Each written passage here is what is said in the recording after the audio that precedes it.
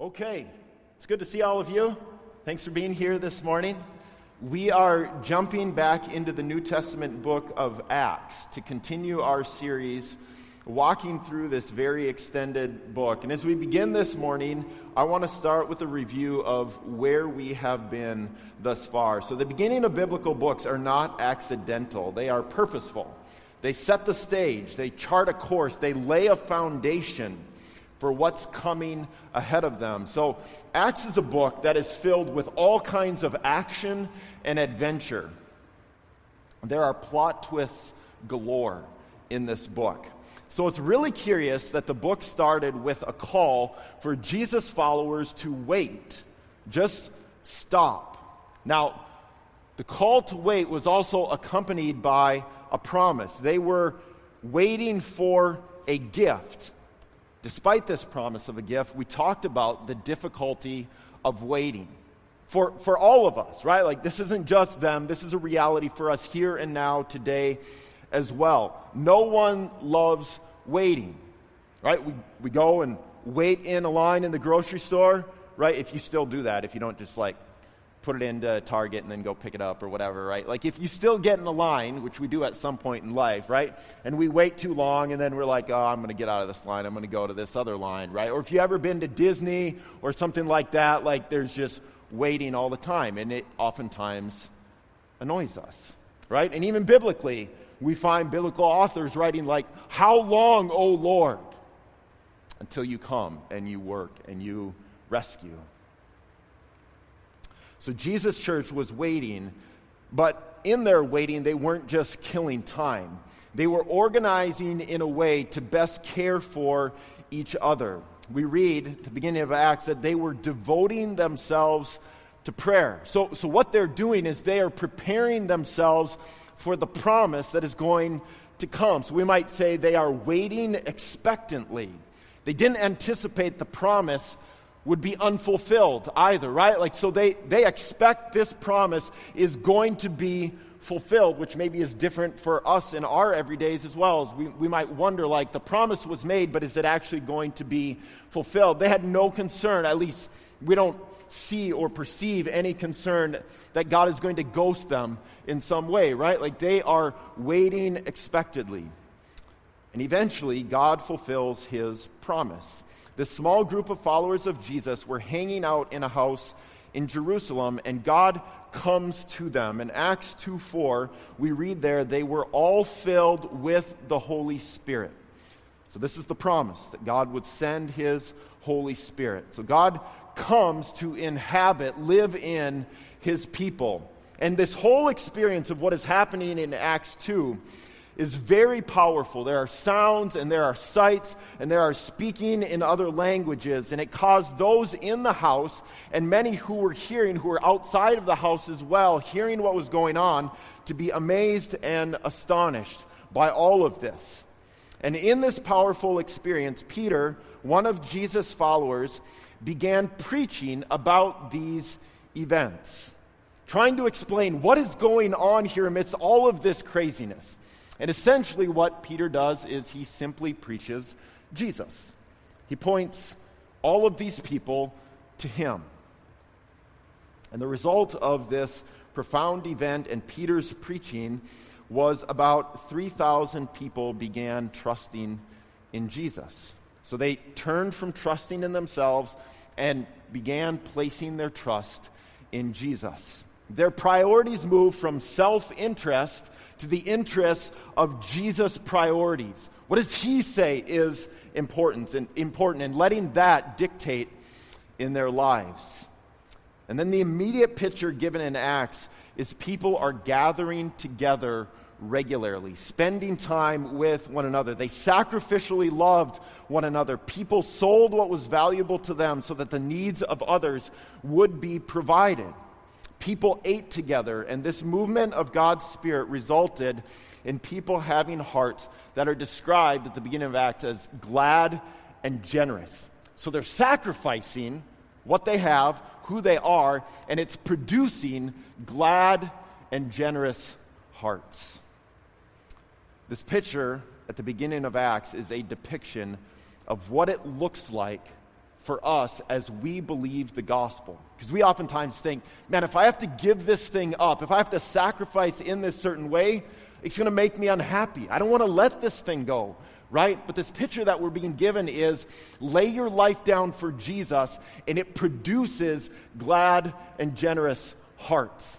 Oftentimes to our amazement. Oh, I thought if I gave that up, I'd be miserable. No, Jesus will do something even better for us, in us. Now, this all seems great. The church seems like they're getting along and everything is hunky-dory, right? But Acts 3 showed us that the inbreaking of God's Spirit brings about change that is unsettling for people. See, Peter and John, two leaders in Jesus' church, showed love to a man who had been crippled his whole life. He had never walked. And yet they came to this man and spoke Jesus' name, and this man was healed through the powerful name of Jesus. And this is where we're picking the story up. After they have healed this man, and people now have begun to come to Peter and John. And we find them today in a little bit of a pickle. So if you got a Bible, you can turn there. You got a device, you can swipe there. You can go ahead and do that. You can follow along. Otherwise, you can follow along on the screen. Behind me, we're going to be in Acts chapter 4, and we're going to read the first 22 verses. So I'm going to read these verses for us. And as they were speaking, they being Peter and John, were speaking to the people, the priest and the captain of the temple and the Sadducees came upon them, greatly annoyed because they were teaching the people and proclaiming in Jesus the resurrection from the dead. And they arrested them and put them in custody until the next day, for it was already evening. But many of those who had heard the word believed, and the number of the men came to about 5,000. On the next day, their rulers and elders and scribes gathered together in Jerusalem, with Annas the high priest, and Caiaphas, and John, and Alexander, and all who were of the high priestly family. And when they had set them in the midst, they inquired, by what power or by what name did you do this? Then Peter, filled with the Holy Spirit, said to them, rulers of the people and elders, if we are being examined today concerning a good deed done to a crippled man, by what means this man has been healed, let it be known to all of you and to all the people of Israel that by the name of Jesus Christ of Nazareth, whom you crucified, whom God raised from the dead, by him this man is standing before you well. This Jesus is the stone that was rejected by you, the builders, which has become the cornerstone. And there is salvation in no one else, for there is no other name under heaven given among men by which we must be saved. Now when they saw the boldness of Peter and John and perceived that they were uneducated, common men, they were astonished, and they recognized that they had been with Jesus. But seeing the man who was healed standing beside them, they had nothing to say in opposition. But when they had commanded them to leave the council, they conferred with one another, saying, what shall we do with these men? For that a notable sign has been performed through them is evident to all the inhabitants of Jerusalem, and we cannot deny it. But in order that it may spread no further among the people, let us warn them to speak no more to anyone in this name. So they called them and charged them not to speak or teach at all in the name of Jesus. But Peter and John answered them, whether it is right in the sight of God to listen to you rather than to God, you must judge. For we cannot but speak of what we have seen and heard. And when they had further threatened them, they let them go, finding no way to punish them because of the people. For all were praising God for what had happened. For the man on whom this sign of healing was performed was more than 40 years old. Let's pray. God, thank you so much for the great stories like this, the ways in which we can see you moving and working historically, but then also how that intersects with our everyday lives here and now. So in these moments together this morning, God, would you, by the power of your Holy Spirit, help us understand that there is power in Jesus' name. He is the one we are called to trust in, to hope in. So would you do that in us this morning? Build our faith in Jesus. And it's in his powerful name I pray. Amen. Okay, so I want to set the stage here a little bit for what's going on in these verses. So when Peter and John healed this man, it created some chaos. This man was well known for sitting at the gate of the temple. Okay, so people would come into the temple, and the temple would be kind of the epicenter of Jewish life. Okay, epicenter of social life. So all kinds of people are coming here every day, every week. Many people would give this individual money.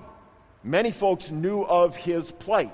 They saw him all the time. They were called to give alms in the Jewish religion. So that's what they would do. They would give gifts to this man. So if a man who had been sitting and begging for decades starts walking, it's going to cause an uproar. And it did. That's what happened. Acts 3:11 says people were astounded by this, and they ran to Peter and John. Okay, so they're all gathering around these two individuals. And Peter and John think, oh, well, the crowd is gathered, right? So what should we do? Well, let's start preaching Jesus to these individuals. So that's what they did. They began to preach Jesus to them. And it is at this point, the religious leaders, they're hearing about this as well, right? So they come upon Peter and John. And so verse 1 references priests and the captain of the temple and the Sadducees. Okay, so you've got high priest, the one who's kind of over Jewish religion, okay? And then underneath the high priest, you've got the captain of the temple. So the captain of the temple is kind of second ranking within the temple. So priests then, they would be basically employees of the temple, okay? So their job is to teach. Okay, so they're teaching the law to Jewish people. They're offering sacrifices for people as they bring animals or other things to offer sacrifices. They're carrying out those duties. And then the Sadducees, they were a religious sect within the religious leadership in Israel. They would be the majority. So you probably also have heard of Pharisees, right? So the Sadducees, they would be the majority sect within the religious leadership in Israel. We're going to talk more about the Sadducees in just a moment. Also then, though, we read in verses 5 and 6 of these other individuals, the rulers and elders and scribes with Annas the high priest and Caiaphas and John and Alexander and all who are of the high priestly family. So Annas, high priest, he's kind of the leader, the top dog, okay? Leader of religious life in Israel. Then you've got the rulers and elders and scribes are part of what is called, so they make up this body of 70 people called the Sanhedrin, okay? And the Sanhedrin is a group of esteemed individuals that kind of guided religious life for Israel. Now what's clear is the healing of this lame man has gotten the attention of the higher-ups within Jewish religion, to the point that Peter and John are arrested, okay? They're greatly annoyed, and they arrest them. They just show up and arrest them. It's also gotten the attention of Jewish people, as now 5,000 men are counted as followers of Jesus, which means there's likely over 10,000 people, because this is not including women and children as well. So things are blowing up, right, for Christianity here at this time. All right, now we read in verse 2 that these religious leaders are greatly annoyed, and it's clear why they are feeling this annoyance at this time. It's because Peter and John were teaching the people and proclaiming in Jesus the resurrection from the dead. Okay, they didn't like this. So there's something in this teaching that is threatening to these religious leaders. Now, for Sadducees, this is really easy. They didn't believe in a resurrection. So clearly, this is going to get their goat, right? Like they are not going to like anybody teaching resurrection because they didn't believe in it at all. But there's more going on here. It's just not that the Sadducees didn't believe in it. There's much more going on here. So what is the threat? And verse 7 is really helpful for us in gaining an initial understanding around this, with this question that is asked. By what power or by what name did you do this? So we've got to understand that these religious leaders are primarily concerned with the power and the names of anyone who might rival them, who's going to come up against them. They possess power within the Jewish religion. Their names are esteemed. And the reality is they like their positions. They like the authority that is afforded to them. They like the comforts that all of this provides them. So the loss of any of that stuff is a threat. They feel threatened by what Peter and John have done because this is something that they can't do. They can't just walk up to someone and pronounce them healed. They've never been able to do that, right? Otherwise, they would have done that to this man. And then they would have flaunted that for all of Israel to see. But what they're seeing now is this thing happen, and now they're seeing all of these crowds, these flocks of people going after Peter and John, crowding around them, which means they're not crowding around the religious leaders. The threat here is loss of power and loss of influence. And I think that we can resonate with this, right? Maybe we're not like religious leaders, but we all have aspects of power in our own lives. If you're a parent, okay, and your kid tries to rival you, like, you might get amped up. You might act in ways that you shouldn't because they're trying to come against you, right? Maybe at work. Maybe in a friendship. Maybe in some other way. But we all have control in certain spheres of life that we don't want to give up. And so the idea that we would lose control, we would lose comfort, we would lose power, we would lose money, we would lose something that is valuable to us, whatever that is for you, we don't like that. And we will do, oftentimes, everything we can to ensure we don't lose that thing. Now, one additional detail that we need to acknowledge here is where this healing took place. So historically, God had come to meet with his people in the temple, in the tabernacle. So if people wanted to meet with God, they would go to that place because that's where God had promised to come and meet with his people. And we talked earlier in this series that this healing occurred outside of the temple, but also kind of outside of the temple gate. So outside of the whole temple proper. So the idea that God's presence isn't contained to this specific area would suggest people don't need to come to the temple to meet God anymore. And this would cause another major crisis because people wouldn't be forced to come to the religious leaders any longer. There's no obligation for them to do that. Now, we talked in an earlier sermon on this man's healing how the fact that this occurred outside of the temple is all part of the way in which God is showing that the laws that governed Jewish life, that those are being dismantled. God is dismantling those laws. And following the law, then, is not the way to get to God. Following the law is not the way that we are saved, that they are saved. It's not how God is pleased with us. The fact this healing occurred outside of the temple and all of its association with law is intentional. It's communicating the idea that God is not requiring us now to come to him, to chase him down, to be approved by all the things we do, but he now is leaving the temple. He's coming to us. He's coming to rescue us. So he comes outside to bring us near to him. So God leaves the temple area, which is marked by cleanliness and ritual and purity, to draw near to sinners. So he becomes dirty. He takes dirtiness, impurity upon himself for us. And that's a massive part of what's going on in this story. This display of grace is intended to be beautiful for us.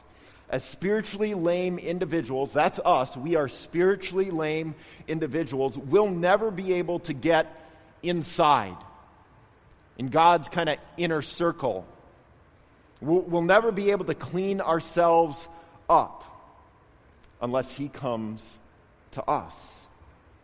But for those who think they possess the law, those in this story who are the guardians of the law, those who think they excel at law keeping, and this could be us, those who think they can clean themselves up by moral behavior, and then God will be pleased with them, everything that's happening here in this story is a real threat.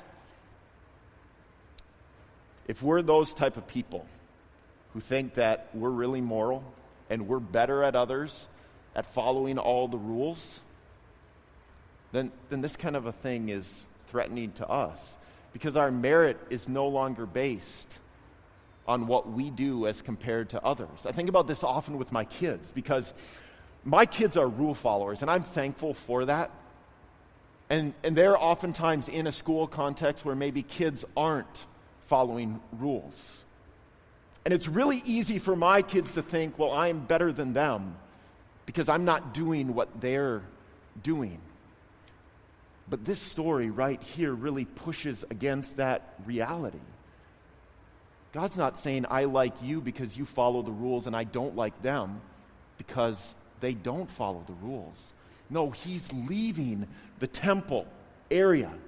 He's leaving that which is clean and pure to chase after those who are dirty and impure.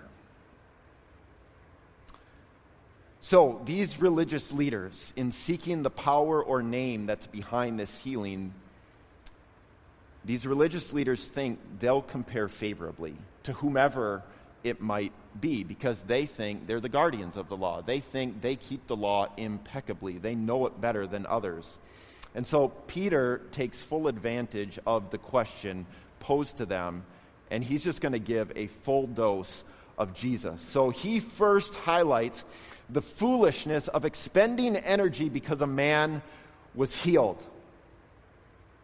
They're coming at them, right, because a good deed was done. Is that actually why you're going to question us? You're going to come at us because this man who was lame his whole life has been healed?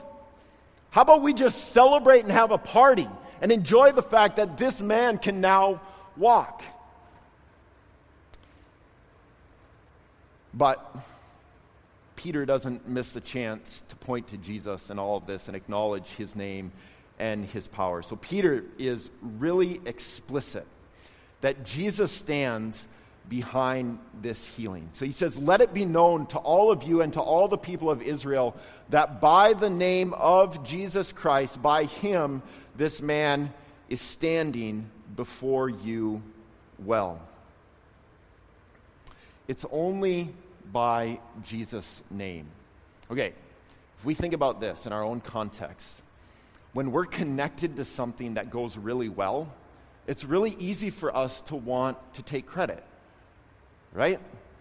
When my child's basketball team is losing games, maybe I just want to distance myself as the coach, right? But when they're winning the games, maybe I want to be like, oh yeah, that must have been some good coaching, right? But notice what Peter does here. He takes no credit whatsoever. He is so explicit in this. He is ensuring there is no confusion about who or why this healing occurred. It's only Jesus. It's only his name. It's only his power. And then what Peter does, he also is explicit about connecting this healing with Jesus raising, right? He goes right back to resurrection, even though he knows this has already been a sticking point. This is why the religious leaders came to them in the first place, is because they were talking about resurrection. But now he goes there again. And he references it's because of Jesus' resurrection. And this really preaches to us today. I think it's easy for us to be like, I don't know anybody who's been raised from the dead. Like, that's just like this far off thing. The reality is, for us, here and now today, we're given these physical examples in the Bible to point us to something greater. Okay? If you are a Christian, you've experienced this. You have moved from death to life. There's tons of miracles that have happened in this room. Dead people came alive, not because they were really good at following rules, but because Jesus left what was comfortable and he chased after people who were not chasing after him. Resurrection is normative in the Christian faith. And Peter is trying to help illustrate that reality. He's pointing to Jesus' resurrection. But then Peter takes this a step further. He doesn't just point to Jesus. He doesn't just highlight resurrection. He also then highlights the opposition to Jesus that occurred historically. And he mentions how these religious leaders crucified and rejected Jesus. Jesus is the one, and he's making this clear, that you, religious leaders, killed, extinguished. The one you thought you took care of. It's him. That one that infuriated you so much before, well, he's back. And he points to Jesus, and he says, Jesus and only Jesus healed this man. In one sense, this is brilliant, right? Like, who are these religious leaders going to be mad at? Who are they going to beat? Who are they going to threaten? Jesus isn't there, right? But what immediately sticks out to these religious leaders is the boldness of Peter and John. They notice this, but it says that they are astonished by the mixture of boldness that these men exhibit, and the fact that they perceive that these men are very normal individuals. So it says the religious leaders perceived that Peter and John were uneducated, that they were common. So it's important for us to understand why this astonished these religious leaders. See, the religious leaders were very well educated. They had spent years and years in school, studying. They'd invested years of studying the commands of God, memorizing God's law. They knew what we call the Old Testament like the back of their hands. And as a result of all of this work that they have put in, they were confident. They knew God's law. They knew the expectations. And all of this confidence then, all of this study, had afforded them followers as well. It afforded them notoriety. It afforded them power. So we've got to see their paradigm here. Okay? Their paradigm was hard work and sacrifice produced confidence, produced boldness. So as they looked at Peter and John, they saw something very different. What they saw did not make sense to them. They perceived that Peter and John were uneducated, that they were very ordinary. And they thought, these men have no reason to be bold. And yet they were. And so this didn't compute for them at all. And this highlights the danger for us of not being fully convinced that salvation comes by grace through faith. These religious leaders thought their knowledge and power, their studying, proved that they were better, that they were invincible, that this is why they were saved, why God approved them. Their success, their position proved God delighted in them. But the same way Peter and John were unexpectedly bold is the same reason the lame man was healed outside of the temple. And that was because of something undeserved. It was because of grace. Grace is beautiful. But grace is also confusing, disorienting at times, because it's so good. I've had plenty of examples with my kids when they know that they've done something wrong, and they're expecting the discipline, right? And when I give them grace, it's almost like they want to be punished in that moment. Grace is disorienting. In this case, it shut the mouths of the religious leaders. It says they had nothing to say in opposition. So in this sense, grace is astounding. It is astonishing. It leaves people speechless. So when you think of your own life, if you consider yourself a Christian, when you think of Jesus saving you, we should sense this. How? Why would God save me? I know me. I know the mess that I am, the messes I've created in my life. I know, at least in some sense, how selfish I can be. And yet, God would still come to me and rescue me and give me all kinds of good gifts in my life as well. So on one hand, grace is astounding and astonishing.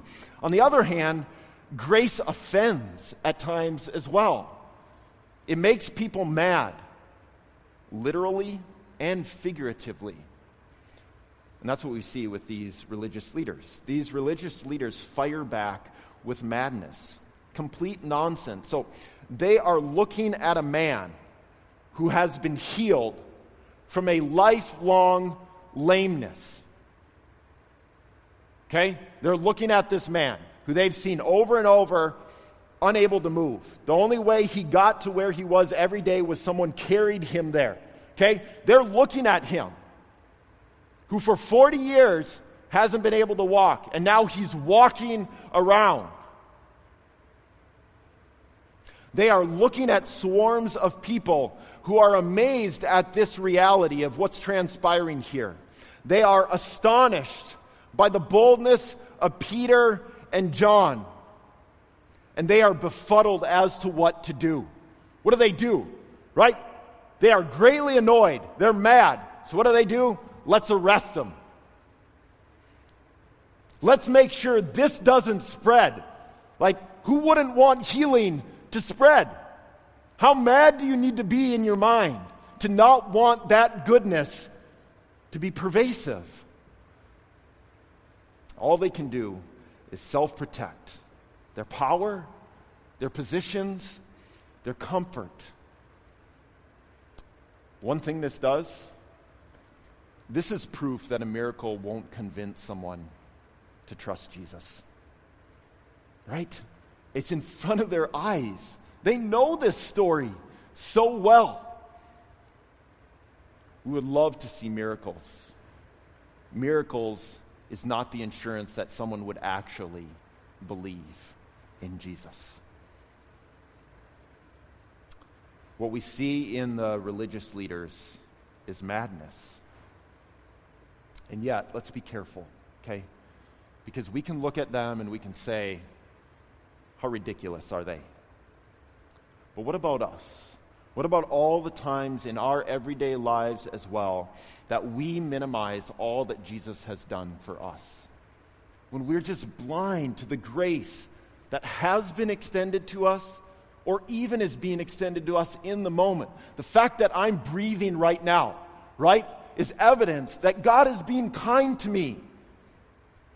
He is pushing in air, pushing out air. This is His kindness. The fact that I can look at my wife and two of my kids and know how much I love them. The fact that I can stand in front of a church that I love to be a pastor of. There's so much grace all around me. And yet so often I get greatly annoyed by really stupid things. And this is true for all of us. So let's not just look at the religious leaders and judge them. Let's let them be a lesson to us. Let them be a mirror to us so that we can look at our own hearts, so that we don't do this same thing that they're doing, that we're not mad, literally or figuratively. Okay, so we like to end our sermons with gospel application. It's not about who we are. It's not about what we need to do when we walk out of here today, okay? Christian preaching is Christian preaching because we're preaching Jesus. That's what makes it Christian, okay? So we want to preach Jesus. I think it's really easy for us to maybe read a story like this, and then we get to the end of the sermon, and then we're like, okay, don't be mad, okay? And when you get mad, just stop and distract yourself or do something, but just don't be annoyed. Don't be mad. Okay, that's not Christian preaching, okay? And there's a reason why we don't end our sermons with that kind of application point. So, where is the gospel in this story? So we firmly believe the whole Bible is pointing to Jesus' life, his death, and his resurrection. And we can see really clearly, well, Peter's preaching Jesus. He's preaching his resurrection, right? But what is maybe another way in which we can see the gospel embodied here? Acts 4:21. They let them go, finding no way to punish them. So I will contend this is the gospel in a nutshell. Romans 5:8 says it this way. Therefore, because of what Jesus did for us, there is now no condemnation for those who are in Christ Jesus. Okay. So Acts 4:21, they let them go, finding no way to punish them. For Christians, this will be our story. When we stand before Jesus, he'll have no way to punish us. He will let us go free because he took our punishment upon himself. And so here in this story, we get a little glimpse of what happens ultimately, eternally, as it pertains to our own sin. Now, I realize Peter and John, they're going to die eventually, okay? That's going to happen physically for them. But in this instance, we see an example of how grace overcomes law. The law and its religious leaders are stymied by grace. They're left speechless by it. They've got no answer for grace. And this is beautiful. Grace, especially for those of us who have had our lives changed by it, ought to leave us speechless. And it ought to fill us with many words of the kindness of Jesus towards us. So, belief in Jesus is where freedom is found. I know that all of us walked in here today with something that is binding us up. Something. Maybe it's big, maybe it's small. Every single one of us has something that is greatly annoying us, that is frustrating us, that we'd like to hide from, run from, not deal with. We have something that's binding us up. And the call in this story is hope in Jesus. Don't hope in just fixing that thing, because it might get fixed and it might not. It might resolve the way you want it to, or it might not. But Jesus is sure. And there's freedom found in him, in his name. Secondly, then, it's just a call in here for us to be with Jesus. So Acts 4:13 says, the religious leaders recognized that they had been with Jesus. So there's no explanation, right? These were common, uneducated men who are filled with boldness. And the only answer was, and they've been with Jesus. We want to be a church that is recognized for our nearness to Jesus. That unimpressive people like you and I can possess an uncommon boldness. That our love for others is viewed as foolish because of how sacrificial it is. But being with Jesus means we rest in him, okay? Which basically means prioritizing Jesus, placing faith in him over all the other things that we're enticed to hope in, to trust in, to spend our time on. It's to prioritize what Jesus prioritizes. So spending time being with his church, enjoying his grace in its many forms, being changed by his word. So I would say, enjoy your Netflix, enjoy your hobbies. These can be good gifts from God. But don't do any of those things aside from Jesus. Don't let those things replace Jesus. See the connectedness to God's grace in those things, but don't worship them. Don't make your life revolve around those things.